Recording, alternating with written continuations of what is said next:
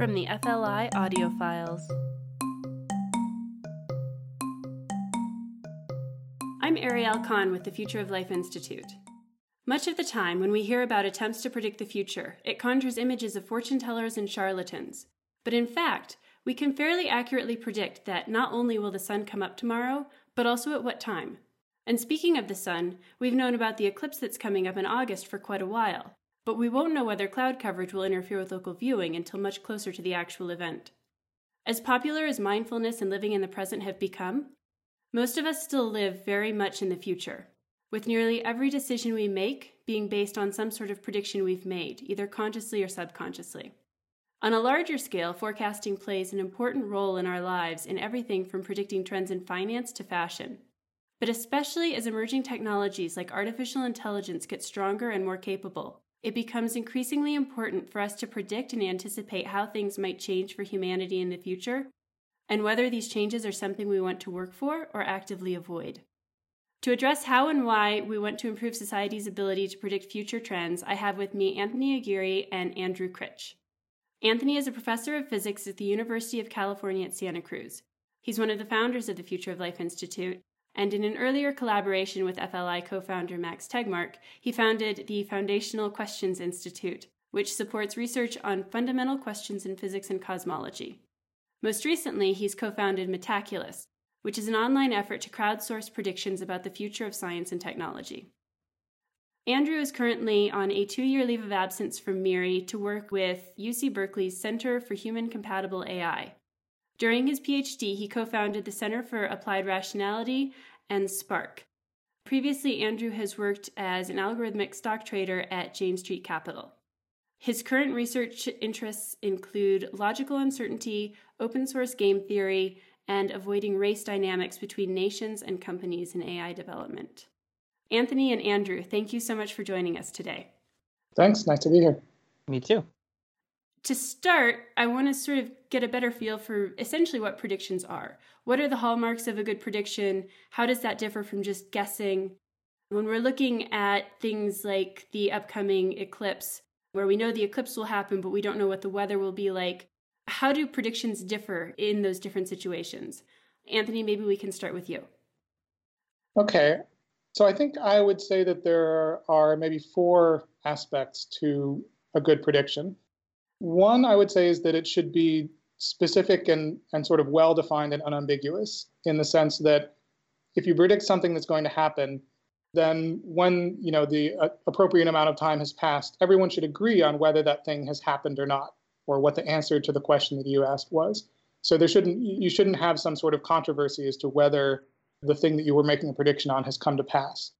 And this can be surprisingly difficult to do, because often there are many, many different possible ways the future can be, and there are things that you might not have thought of that will intervene between you and sort of the thing that you've been predicting. So one thing I think is to have a very clear definition of what is the thing that you're predicting, what is the number you're predicting or the event that you're predicting, and under what circumstances will you say that has happened or not happened, or what exactly the value of that thing that you're predicting will be. So specificity and well-definedness, I guess, is, I think, one aspect. The second, I would say, is that it should be probabilistic. There's sort of a well-known saying in experimental science that if there's no error bar on a number, then the number is totally meaningless. And that's right. If you don't know what the error bar is, the answer really could be anything. And then similarly saying, I think it's going to rain tomorrow, different people will interpret that in dramatically different ways. Some people might take that as being, it's 90% likely to rain tomorrow. Some it might be 51% likely to rain. So what a really good prediction is a probability for something happening, or a probability distribution, that is, a probability assigned to each possible outcome of something happening. And that's something that you can really use and kind of get an actual meaning out of when you're going to make decisions. The third thing I think a prediction should be is precise in principle. So, for example, if you say, is it going to rain tomorrow? Well, I'll give it a 50% chance. Is team X going to win game Y? Well, I'll give it a 50% chance. In a sense, if you give everything a 50% chance, you'll sort of never be terribly wrong, but you'll also never be terribly right. So predictions are really interesting to the extent that they give a fairly narrow distribution of possibilities, or to the extent that they say something is either very likely or very unlikely. What you would like to do is say that event has a 0% chance, that event, or a 1% chance, that event has a 99% chance, and be able to do that for lots of different things. In practice, we often can't get to that sort of precision, and we'll end up saying, well, it's 60% chance or 30% chance. So precision is what we would aim for. But to counterbalance that, I think the fourth criterion I would say is that you want to be well calibrated, meaning that if there are 100 things that you predict with 90% confidence, around 9% of those things should come true. Or if there are 100 things and you predict them with 50% confidence, around 50 of those should come true. So what you don't want to have is say, I'm making tons of predictions that this is 99% likely to happen, and then have a bunch of those things not happen. That's a very poorly calibrated set of predictions, and that will lead people badly astray if they listen to what you're predicting. And those two things, the precision and the calibration, kind of play off against each other, because it's easy to be well calibrated if you just sort of randomly give everything 50% chance. It's easy to be precise by giving everything like either a very high or very low probability, but it's very difficult to be both about the future. And so, well, Andrew, I wanted to ask you about your experience in finance and how that relates to these four areas that Anthony just brought up in terms of trying to make predictions. Sure, yeah, thanks. So actually, I had a few general replies and chime-ins I want to say to Anthony there. So of the properties, Anthony said being specific, meaning it's clear what the prediction is saying and when it will be settled. I think people really don't appreciate how psychologically valuable that is. Because, of course, if you want to settle a bet, you want to be specific about how to settle it. But if you also want to install a mental reflex to check in the future whether your own thinking or your own perspective was correct on something, if you have a very specific trigger, like I think tomorrow at 5 p.m., John will not be at the party, then now when 5 p.m. comes, it sort of jumps out at you. You're reminded, oh, yes, there is this a specific time when I'm supposed to check and see if my past state of mind regarding John was correct. And a person who does that regularly creates a feedback mechanism for learning to trust certain states of mind more than others. For example, they might learn that when they're feeling angry at John, they make miscalibrated predictions about John. They'll tend to exaggerate John's unreliability or something like that, and they'll say things like, I'm sure he's definitely not going to be at the party. And then if they really, if you install that trigger, you'll have a concrete sense of personal accountability to yourself about whether you were right. And I think a person who does that regularly is just going to learn to make better predictions. So I think people really undervalue the extent to which the specificity property of prediction is not just a property of the prediction, but also part of your own training as a predictor. So just like big +1 to that property of prediction. And of course, absolutely, you need to use probabilities. And of course, yes, it's hard to get precise predictions, meaning predictions with probabilities close to 0 or 100%.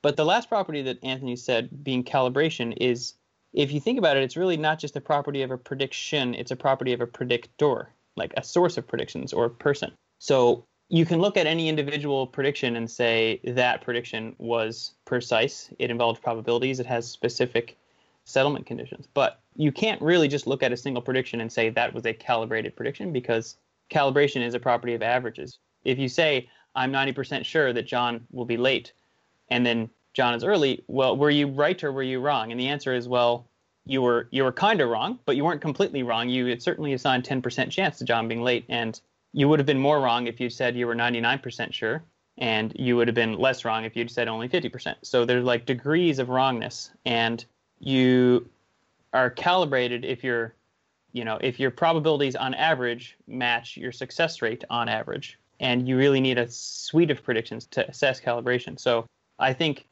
a good predictor is somebody who strives for calibration while also trying to be precise and get their probabilities as close to 0 and 1 as they can. And in finance, if you want to, coming back to your question, Ariel, if you want to make money, you have to stick your neck out. You have to make a bet that nobody else was willing to make, because if they had already made the bet, the price would have already adjusted to reflect that. So if I want to bet that Apple stock is going up, well, everyone who already thought Apple stock is going up has bought Apple stock, and everybody who already thought it's going down has sold Apple stock. And so I have to think, I have to think I know something or I've reasoned or discovered something that no one else does in order to make that prediction.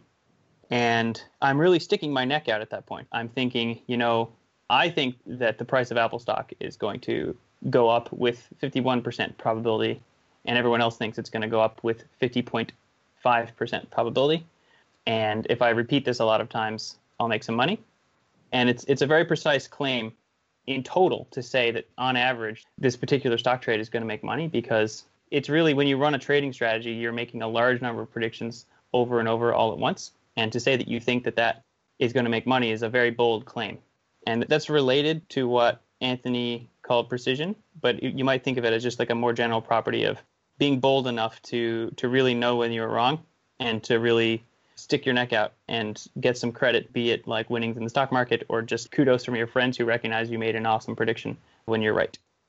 And so how are you using external data to make that prediction versus just guessing or using intuition?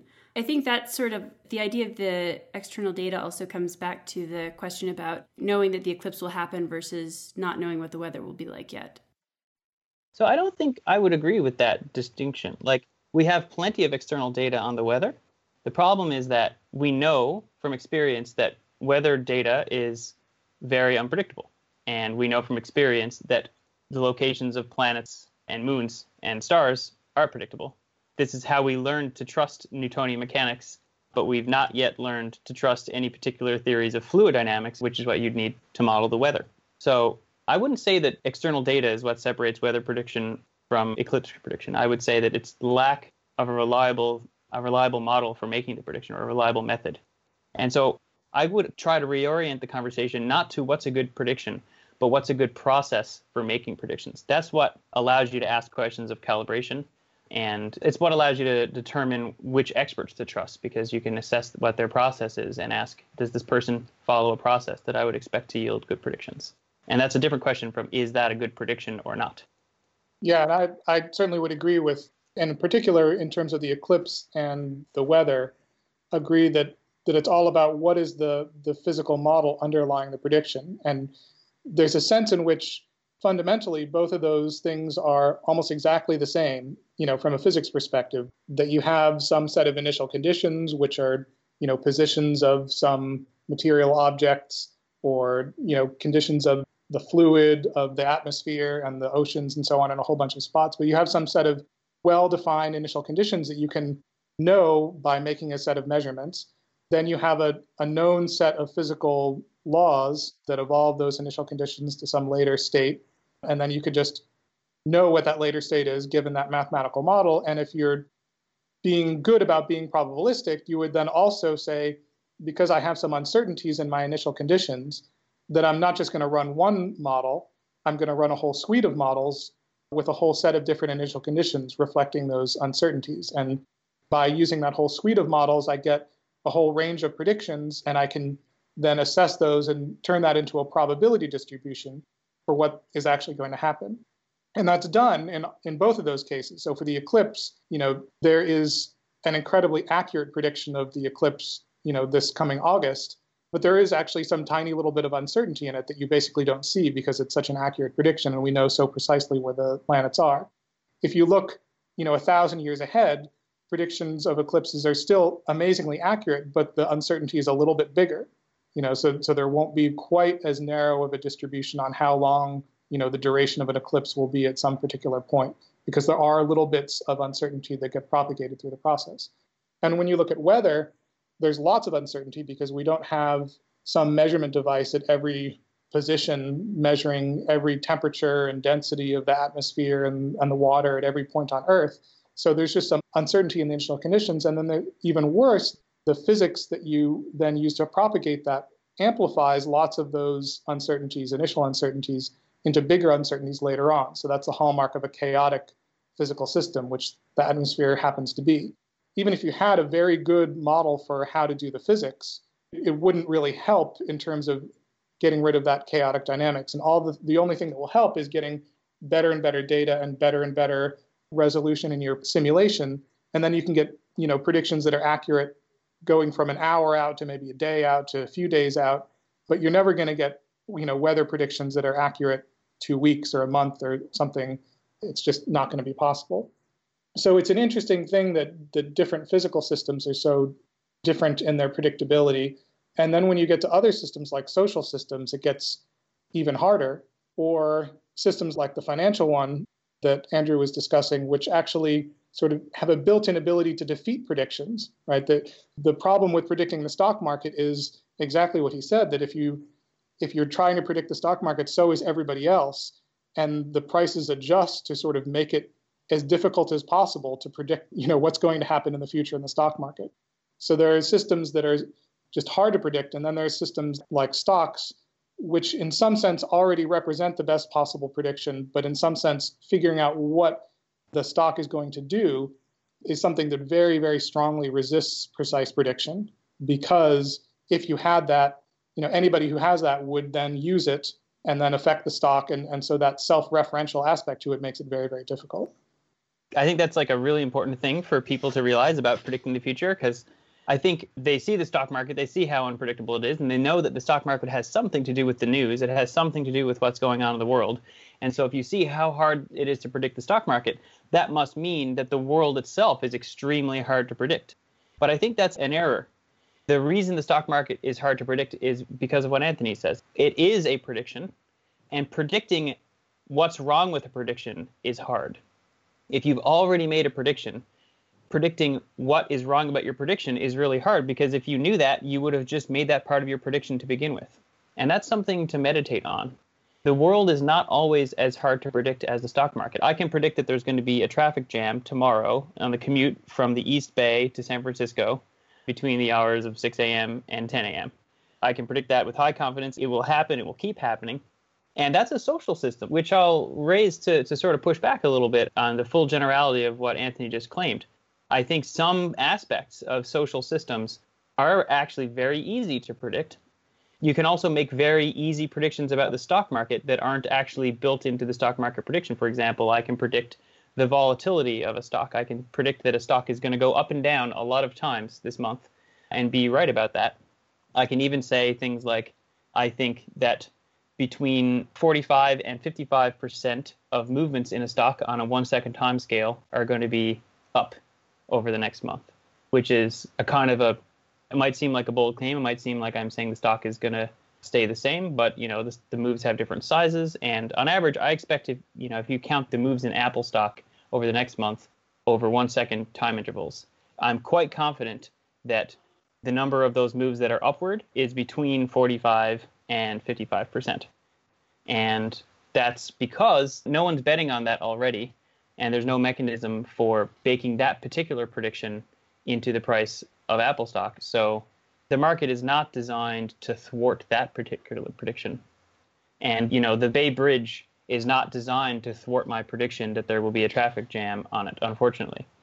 So I do want to caution that sometimes people think the future is harder to predict than it is, because they might conflate, certain aspects of the future that are hard to predict, like the weather, with other aspects that are easy to predict, like an eclipse. And even combinations of hard to predict phenomena, like an individual human driver, might be very hard to predict. If you just see someone driving down the highway, you might have no idea where they're headed. But if you see, 10,000 people driving down the highway, you might blur your eyes and get a strong sense of, whether there's going to be a traffic jam soon or not. And so sometimes unpredictable phenomena can add up to predictable phenomena.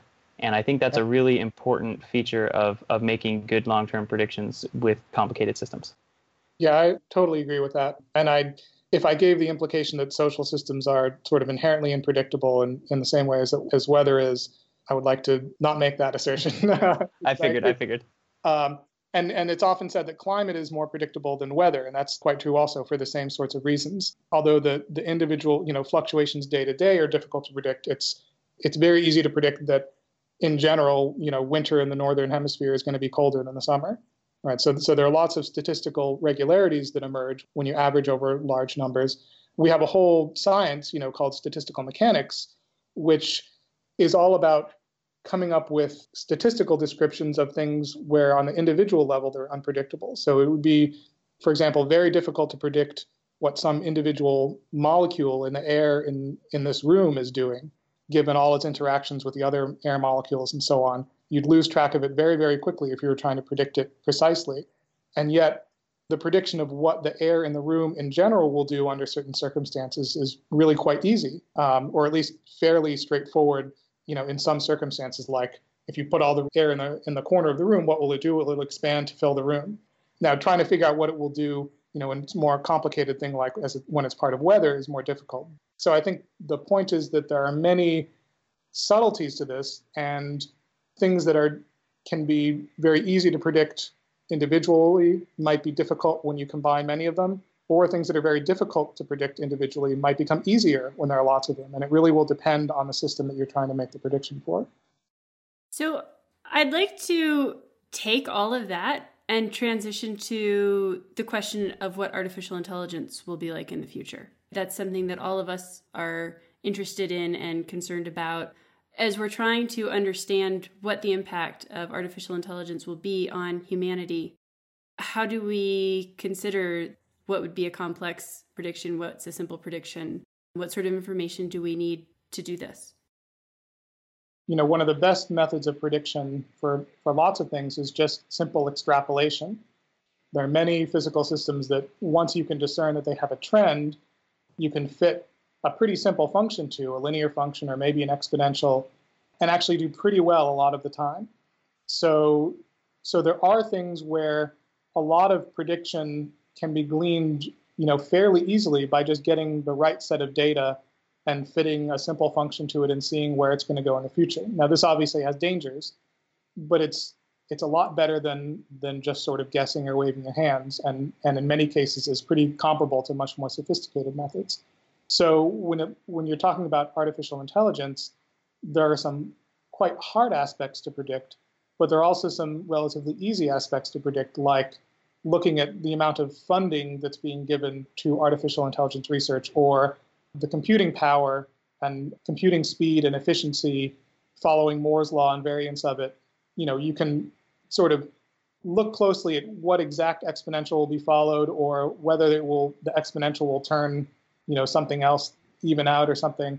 But you won't do badly, at least that has been the case up until now. You won't do badly sort of extrapolating some exponential to some of these things.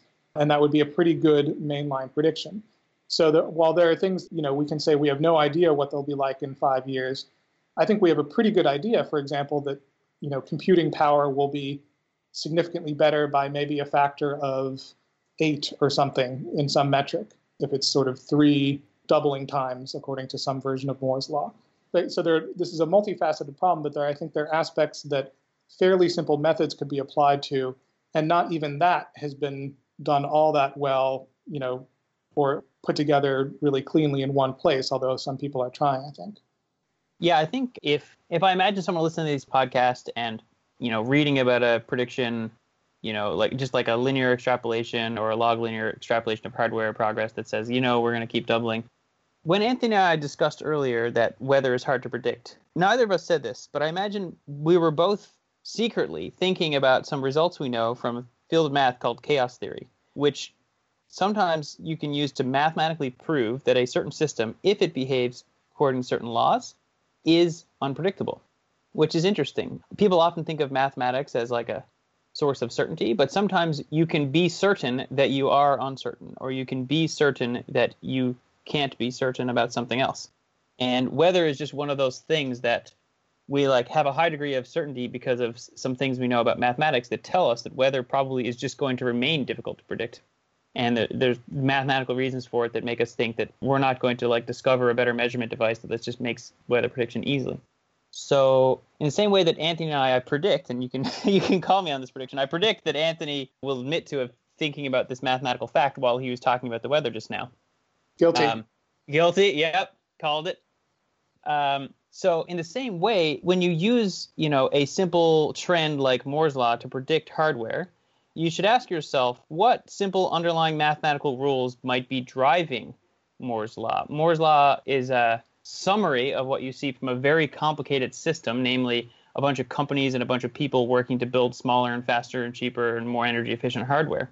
That's a very complicated system that somehow adds up to a fairly simple behavior like Moore's law, in the same way that a very complicated system of stressed out individual drivers going to different jobs with different salaries and different reasons for their jobs are all driving to the city for some reason and exhibiting this fairly predictable traffic jam every morning. Somehow, these small-scale, complicated phenomena can add up to a predictable one. So if you want to use Moore's law to make predictions in the long term, you can ask yourself, what are the small-scale phenomena that are allowing Moore's law to continue? You could actually think about that. And when I was in finance, we tried really hard to always ask ourselves, when we found a trend, we analyzed a bunch of data, we found a trend, it looks like that trend's going to make us some money, but we would always ask ourselves, what is adding up to this trend? What are the parts? What is the analog of the individual drivers on the highway or the hardware engineers at IBM that are adding up to this trend? And if you can at least have a guess as to what that trend is, you might realize that the trend's not going to continue for some important reason. So in the case of Moore's law, you can think, well, the reason it's getting smaller is because we're using smaller things to build smaller tools, to make smaller things, to understand smaller things, to build smaller tools, to make smaller things, etc. You can actually sort of visualize the smallification of things in such a way that when you take into account your knowledge of physics, you realize that it's got to stop getting smaller at some point. So we know that there has to be a point at which Moore's law will stop. And that's because we have some understanding of the smaller phenomena, namely engineers trying to make things smaller, pardon the pun, that add up to the larger scale phenomena of like generally making progress at making smaller, faster, cheaper hardware. So I think, to use your phrase, a hallmark of good prediction is when you find a trend, the first question you should ask yourself is like, what is giving rise to this trend, and can I expect that to continue? Does that make sense to me? And that's a bit of an art. It's kind of more art than science, but it's a critical art, because otherwise we end up blindly following trends that are bound to fail. Yeah. So I think that actually moves me into the next question that I want to ask. We've been talking about what's involved in making a good prediction, and I want to ask a little bit more about who is making the prediction. I mean, with AI, for example, we're seeing very smart people in the field of AI who are predicting that AI will make life great, and others are worried that it will destroy us. With existential risks in general, one of the things we see are a lot of surveys and efforts in which experts in the field try to predict the odds of whether or not humans will go extinct, or whether some disaster will happen in the next 10 years or 100 years. And I'm wondering, how much can we rely on experts in the field, in quotes? So I can certainly tell you that thinking for 30 consecutive minutes about what could cause human extinction is much more productive than thinking for one consecutive minute. And it's interesting to note that very few people I know have actually thought for more than 30 consecutive minutes at any given time about what could lead to human extinction. There are a lot of people who have thought about it for 30 seconds at a time, maybe 30 seconds at a time 60 times or more at cocktail parties, at the bus stop, watching a movie, whatever. But those 30 seconds might be the same 30 seconds of thought every time. And when you give yourself time to think a little bit longer, you can rule out some very basic, obvious conclusions. For example, people often will think, asteroids are an existential risk. It's so available, we've seen it in movies, but asteroids, if you think about it for a little bit, like maybe 3 whole minutes, you'll realize that, asteroids are still following the same rules that they were following last century and the century before that. And we've had so many centuries now that we see a pattern, which is that, asteroids don't cause human extinction every year. In fact, for a large number of years, we've seen no human extinction caused by asteroids. And it seems very unlikely that we'll see human extinction caused by an asteroid in the next 100 years. Now, will it ever happen? Yes, but those things happen very infrequently. And in the same way you can predict an eclipse, you can predict that an asteroid is almost certainly not going to cause human extinction this century. I would bet, 99.99% chance that we will not be extinct from an asteroid impact.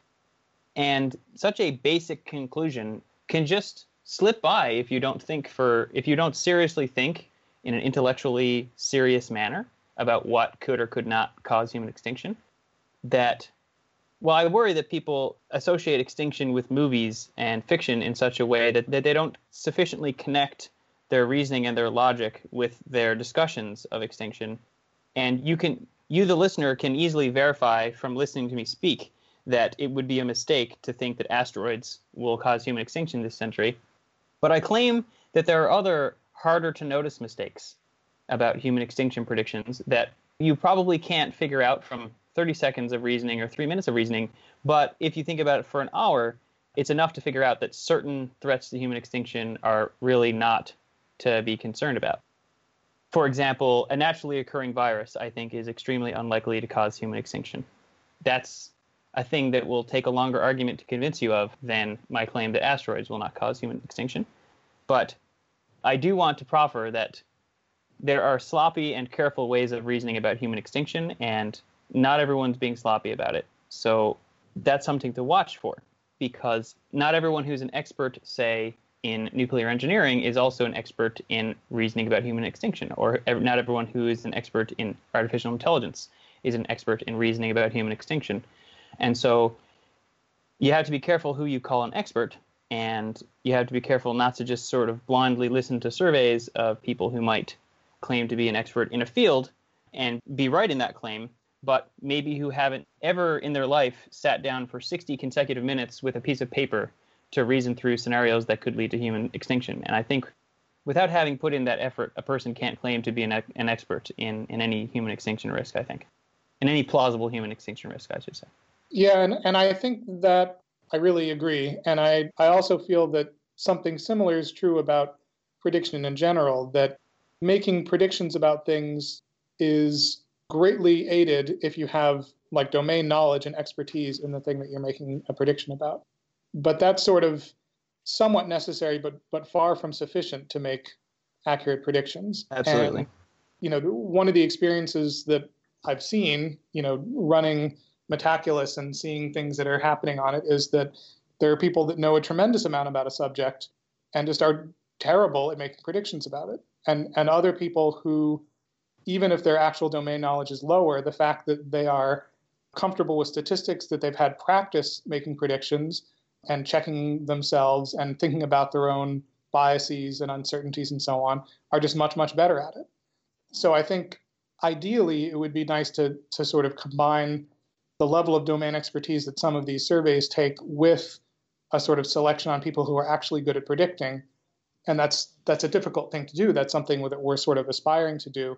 But it makes me take the results, with a pretty big grain of salt, because I know how difficult it can be to make predictions about things, even when you know all about them, if you're not just used to making predictions and and sort of going through that process and thinking rather carefully about them. And the fact that I know lots about black holes, for example, from my physics research, if you then ask me what is the probability that this paper about black holes will get this many citations, well, I might throw out a number, but it's going to be a pretty poor number compared to someone who knows nothing about black holes, but has actually counted typical numbers of citations of papers of certain people and how, citations grow with time and so on. Someone who knows nothing about black holes could do a much better job than me at making that prediction if they've actually put in the time and homework to figuring out how to predict citations well. Now, if I had those techniques and I knew the field and I knew what ideas were interesting in black holes and so on, then I could probably do a better job than them. But I do think that both aspects really are quite important. And it's not clear that a lot of the discussion about making predictions in the future of technology really leverages both. And so, Anthony, with Metaculus, one of the things that you're trying to do is get more people involved in predicting. What is the benefit of having more people participating in these predictions? Well, I would say there are a few benefits. So one is that lots of people get the benefit of practice. So I think just, Andrew was talking earlier about the sort of personal practice of thinking about a prediction that you have and then checking whether it comes true or not, and then circling back and saying, why was I so wrong on this? And thinking about things that you tend to be more wrong on and what they might correlate with and so on. That's incredibly useful and sort of makes you a more effective person if you do that. And so one thing that I hope is that the people who use Metaculus and sort of stick with it and actually make their precise predictions and make them probabilistic and then find out, how are they doing, will get that sort of feedback that will make them better at it. So I think in terms of personal growth, it's sort of an interesting thing. In terms of actually creating accurate predictions, the more people you have doing it, I think there are two benefits. One is that, you'll have more people who are really good at it. So if, if you have 10,000 people doing something and you just take the top 1% of them in terms of effectiveness, now you have 100 people, which is a lot better than, if you have one person doing it, where the chances is, 1 in 100 that you'll even get someone who's good. So just sheer numbers, along with an ability to identify who is actually good at predicting, means that you can then sort of figure out who is good at predicting and who is good at predicting a particular type of thing, and then use the predictions from them. And one of the interesting things that we've seen and has been showed previously is that there is a skill. It isn't just luck. You might, suppose that the people who have a good prediction track record just got lucky again and again, and the fraction will get smaller and smaller of people who get lucky again and again. But in fact, that's not true. There is, of course, luck, but there's a identifiable, ability where if you look at the people who have done really well up until some time, and then look at how those people do compared to other people who didn't do as well until some time on future predictions, it is a good predictor, if you will, of who's a good predictor. So there is a skill that people can develop and obtain, and then can be relied upon in the future. So part of the hope is that getting enough people involved, you can then figure out who are the really good people. And then the third, and maybe this is the most important, is just statistics. So it's true that aggregating lots of people's predictions tends to make a more accurate aggregate as long as you do it reasonably well. Even just taking the median turns out to be better than almost everybody as an individual predictor, as it turns out. But if you do a better job of it, you can do even better. And so there's a genuine... So Anthony, when you say doing a better job of taking the median, do you mean like somehow identifying good predictors and using them or giving them more weight, or what sort of techniques do you have in mind? So there's a couple of things. So a couple of things we've experimented with in work are, one is just giving people a greater weight if they've done better in the past. So that's definitely helpful. A second is, once you have enough people who have made enough predictions, you can also sort of take the calibration that they have, which is sometimes good and sometimes not so good, and you can fix it, right? So we can now see, typically when people predict, say, 95% probability of something, it's actually more like 80%. This is a well-known cognitive bias it's called overconfidence, but it's probably several different things. But once you have enough people that you have a good statistical model of that overconfidence, then you can undo it. You can correct for it in an actually quite useful way. So we've experimented with a few different things. One is sort of recalibration. One is weighted predictions. Both of those are quite helpful and can do a lot better than the median, as it turns out, or the mean or something else. So Anthony, if I log into Metaculus and I see like the house odds on a certain prediction, like who's going to win an election, are those odds derived from one of your favorite techniques for aggregating the market participants, or is it just like or are those techniques experimental and not part of like the mainline website right now? We've just rolled out. So right now, if you get in, if the question is still open for prediction, then what you'll see is just the median. But once it's closed and nobody else is predicting, then we show the more carefully aggregated prediction.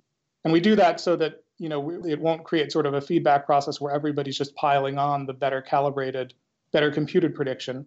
We could think about that in the future. But right now, we've rolled out a more accurate one that you can see for questions that are no longer open for prediction. It'd be really interesting to think about what the equilibrium would be if there's any, aggregation mechanism such that when you share it, it doesn't wreck itself. Yes, it would. That'd be amazing. So is there anything else that people should know about Metaculus while we're still on the topic?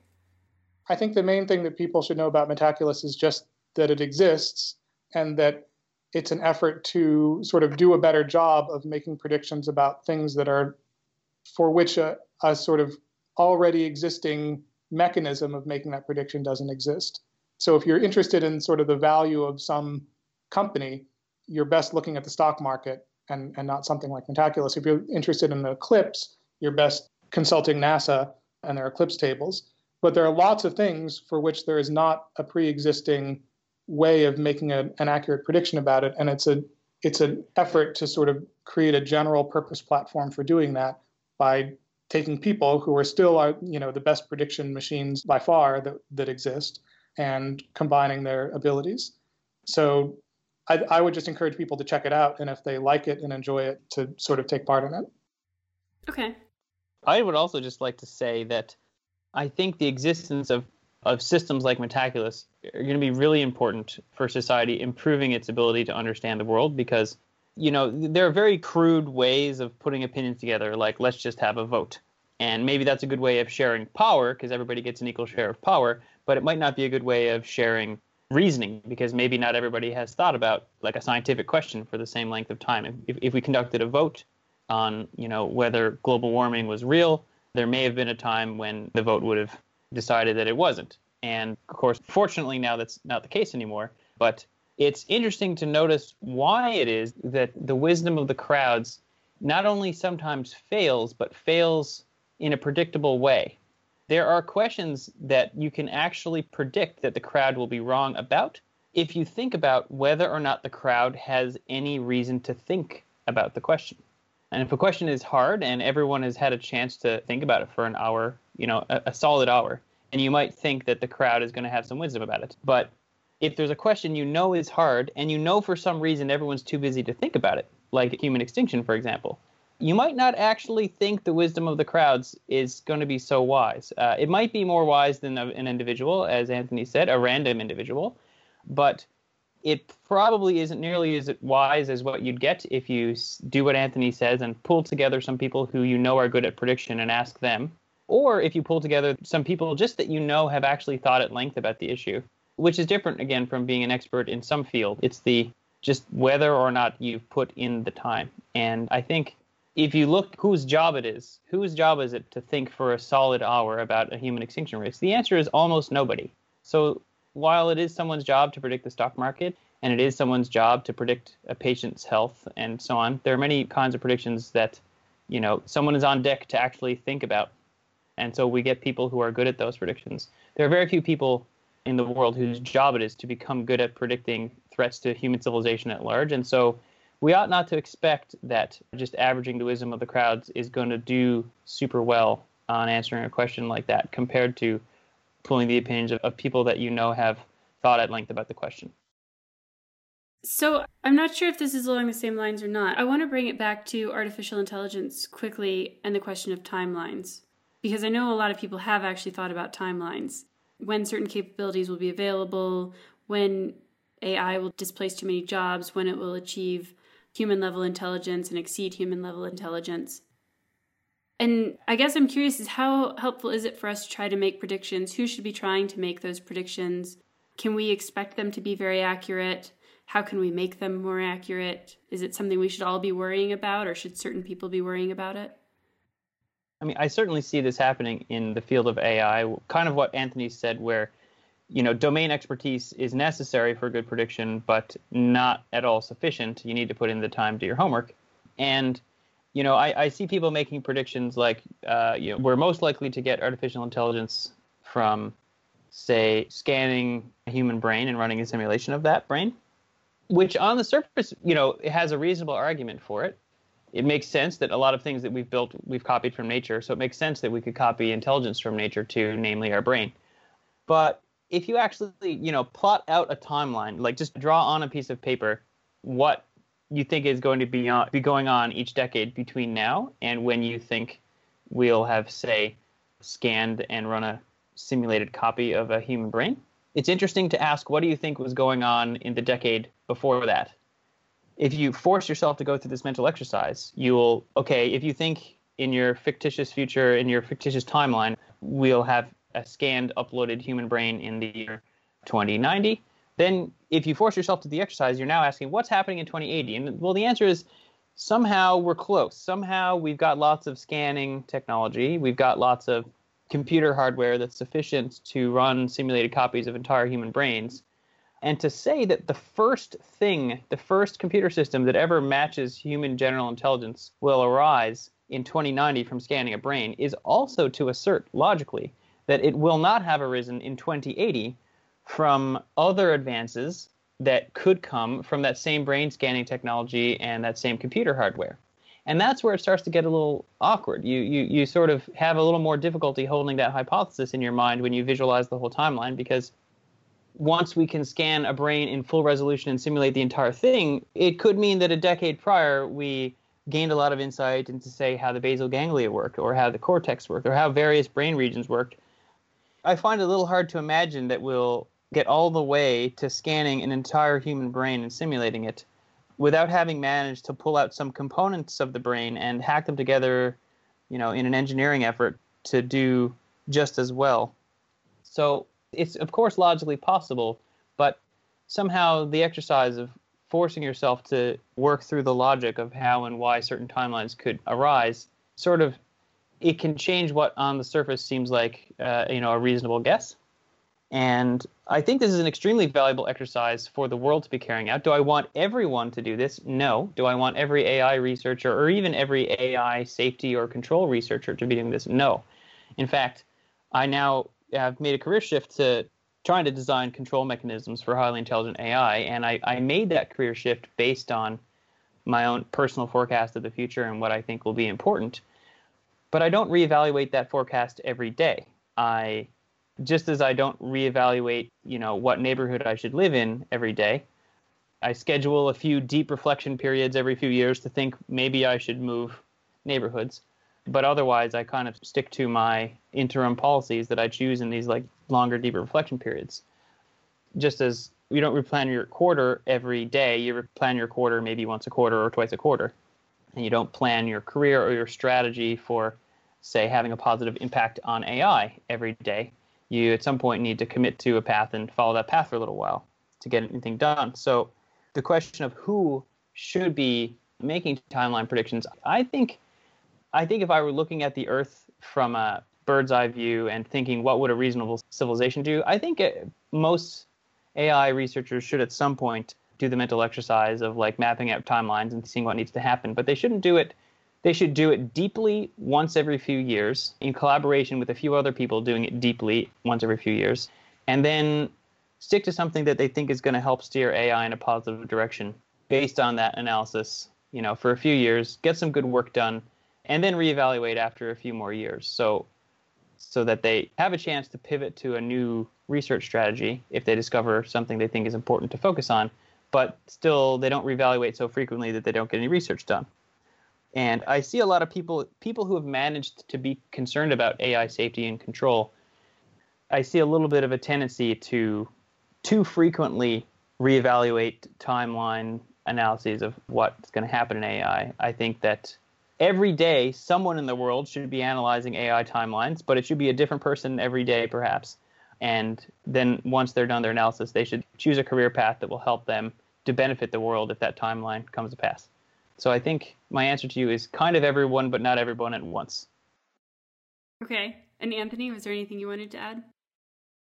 No, I think that is a good prescription. And I think there's one other interesting question, I think, which is the degree to which we want there to be accurate predictions, and lots of people know what those accurate predictions are.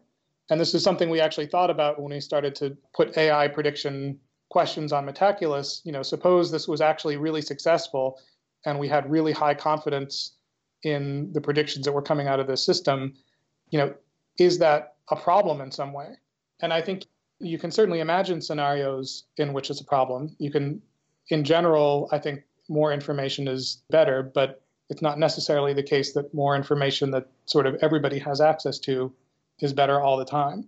And I'm interested in Andrew's views on this. I mean, it's certainly something that we worried about in the sense, suppose, for example, that I became totally convinced using Metaculus that there was a really high probability that artificial superintelligence was happening, in the next 10 years. That would be a pretty big deal, obviously. I'd really want to think through before shouting that information from the rooftops, what effect that information would actually have on, various actors, national governments, companies, and so on. It could instigate a lot of issues. So I think there's, as with any, information about potentially dangerous things, there are potentially information hazards having to do with predictions. And those are things that I think we have to really carefully consider. Yeah, so Anthony, I think that's a great, important issue. I don't think there are kind of enough scientific norms in circulation in general for what to do with a potentially dangerous discovery.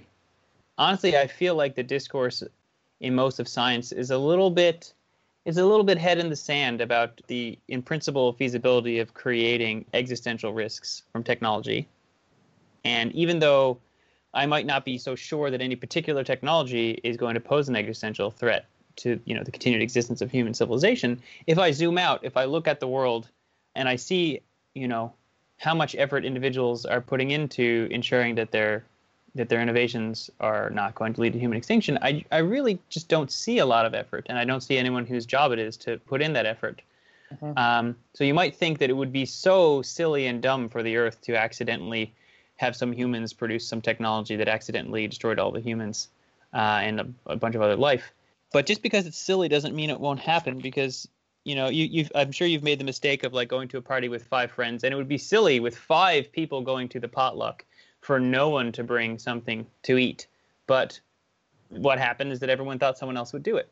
It's a bystander effect. And I think it's very easy for us to fall into the trap of like, well, I don't need to worry about developing dangerous technology, because if I was close to something dangerous, surely someone would have thought that through and, made it a grant stipulation for my research that I should be more careful. Surely someone would tell me if I was in the vicinity of something dangerous. And my colleagues aren't worried about ever producing dangerous artificial intelligence or, dangerous synthetic viruses or whatever it is you could worry about. So, I'm not worried myself. But you have to ask, whose job is it to be worried? And if the answer is no one on the way to the party was elected as the point person on bringing the food, then maybe no one will bring the food and that will be bad. So if no one in the artificial intelligence community is point on like noticing existential threats, maybe when no one will notice the existential threats, and that will be bad. And the same goes for, the technology that could be used by bad actors to produce dangerous synthetic viruses. So the first thing I want to say is, yeah, go ahead and be a little bit worried on everyone's behalf. It's fine. Go ahead. It's fine. Be a little bit worried. And with that worry, then, what if what you discover is not a piece of technology, but a piece of prediction, like Anthony said? What if you discover that it seems quite likely, based on the aggregate opinion of a bunch of skilled predictors, that artificial general human intelligence will be possible within 10 years? Well, that has some profound implications for the world, for policy, for business, for military.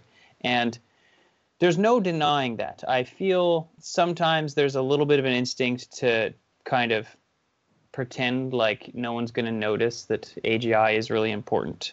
I don't think that's the case. I had friends in the 2010 vicinity who thought, surely no one in government will recognize the importance of superintelligence in the next decade. And I was almost convinced. I had a little more faith than my friends, so I would have won some bets, but I still was surprised to see Barack Obama talking about superintelligence on an interview. So I think the first thing is not to underestimate the possibility that if you've made this prediction, maybe somebody else is about to make it too. That said, if you're meticulous, maybe you just know who's running prediction markets, who's studying, good prediction aggregation systems, and you just know no one's putting in the effort. And you really might know that you're the only people on Earth who have really made this prediction, or maybe you and only a few other think tanks have managed to actually come up with a good prediction about when superintelligent AI will be produced, and moreover, that it's soon. And if you discovered that, I would tell you the same thing I would tell anyone who discovers a potentially dangerous idea, which is not to write a blog post about it right away. I would say find 3 close, trusted individuals that you think reason well about human extinction risk, and ask them to think about the consequences and who to tell next. And, make sure you're fair-minded about it. Make sure that you don't underestimate the intelligence of other people and assume that they'll never make this prediction. And Anthony, this is an advice to you. I wouldn't expect you to make this mistake. A person who's built an expert aggregation system does not. You don't remind me of someone who underestimates the value of other people's intelligence. But I just, as a general piece of advice, I think it's important not to do that. And then kind of do like a rollout procedure. Like in software engineering, you develop a new feature for your software, but it could crash the whole network. It could like wreck a bunch of user experiences. So you just give it to a few users and see what they think. And you slowly roll it out. And I think a slow rollout procedure is the same thing you should do with any dangerous idea, any potentially dangerous idea. You might not even know the idea is dangerous. You may have developed something that only seems plausibly likely to be a civilizational scale threat. But if you zoom out and look at the world, and you imagine all the humans coming up with ideas that could be civilizational scale threats, maybe they're a piece of technology, maybe they're dangerous predictions. But no particular prediction or technology is likely to be a threat. So no one in particular decides to be careful with their idea. And whoever actually produces the dangerous idea is no more careful than anyone else. And they release their idea and it falls into the wrong hands, or it gets implemented in a dangerous way by mistake. Maybe someone accidentally builds Skynet. Somebody accidentally releases replicable plans for a cheap nuclear weapon.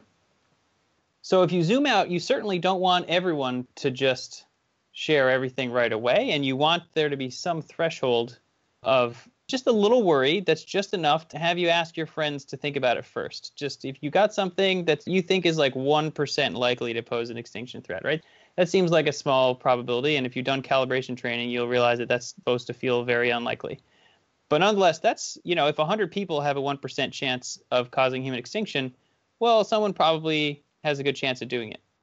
And so if you just think you've got a small chance of causing human extinction, go ahead, be a little bit worried. Tell your friends to be a little bit worried with you for a day or 3, and then, expand your circle a little bit, see if they can see problems with the idea, see dangers with the idea, and slowly roll out the idea into an expanding circle of responsible people until such time as it becomes clear that the idea is not dangerous, or you manage to figure out in what way it's dangerous and what to do about it. Because it's quite hard to, figure out something as complicated as how to manage a human extinction risk all by yourself, or even by a team of 3 or maybe even 10 people. So you have to expand your circle of trust, but at the same time, you can do it methodically, like a software rollout, until you come up with a good plan for managing it. And as for what the plan will be, I don't know. That's why I need you guys to do your slow rollout and figure it out. So super quickly, so that we can possibly end on a positive note, is there something hopeful that you want to add real quick? Well, I guess I would just say that, the way I view it, pretty much every decision that we make is implicitly built on a prediction. You sort of predict the consequences of one decision or the other, and then you choose between them the one that you would like to have happen, and that's the basis for your decision. So I think that if we can get better at predicting individually, as a group, as a society, that should really help us choose a more wise path into the future, and hopefully that can happen.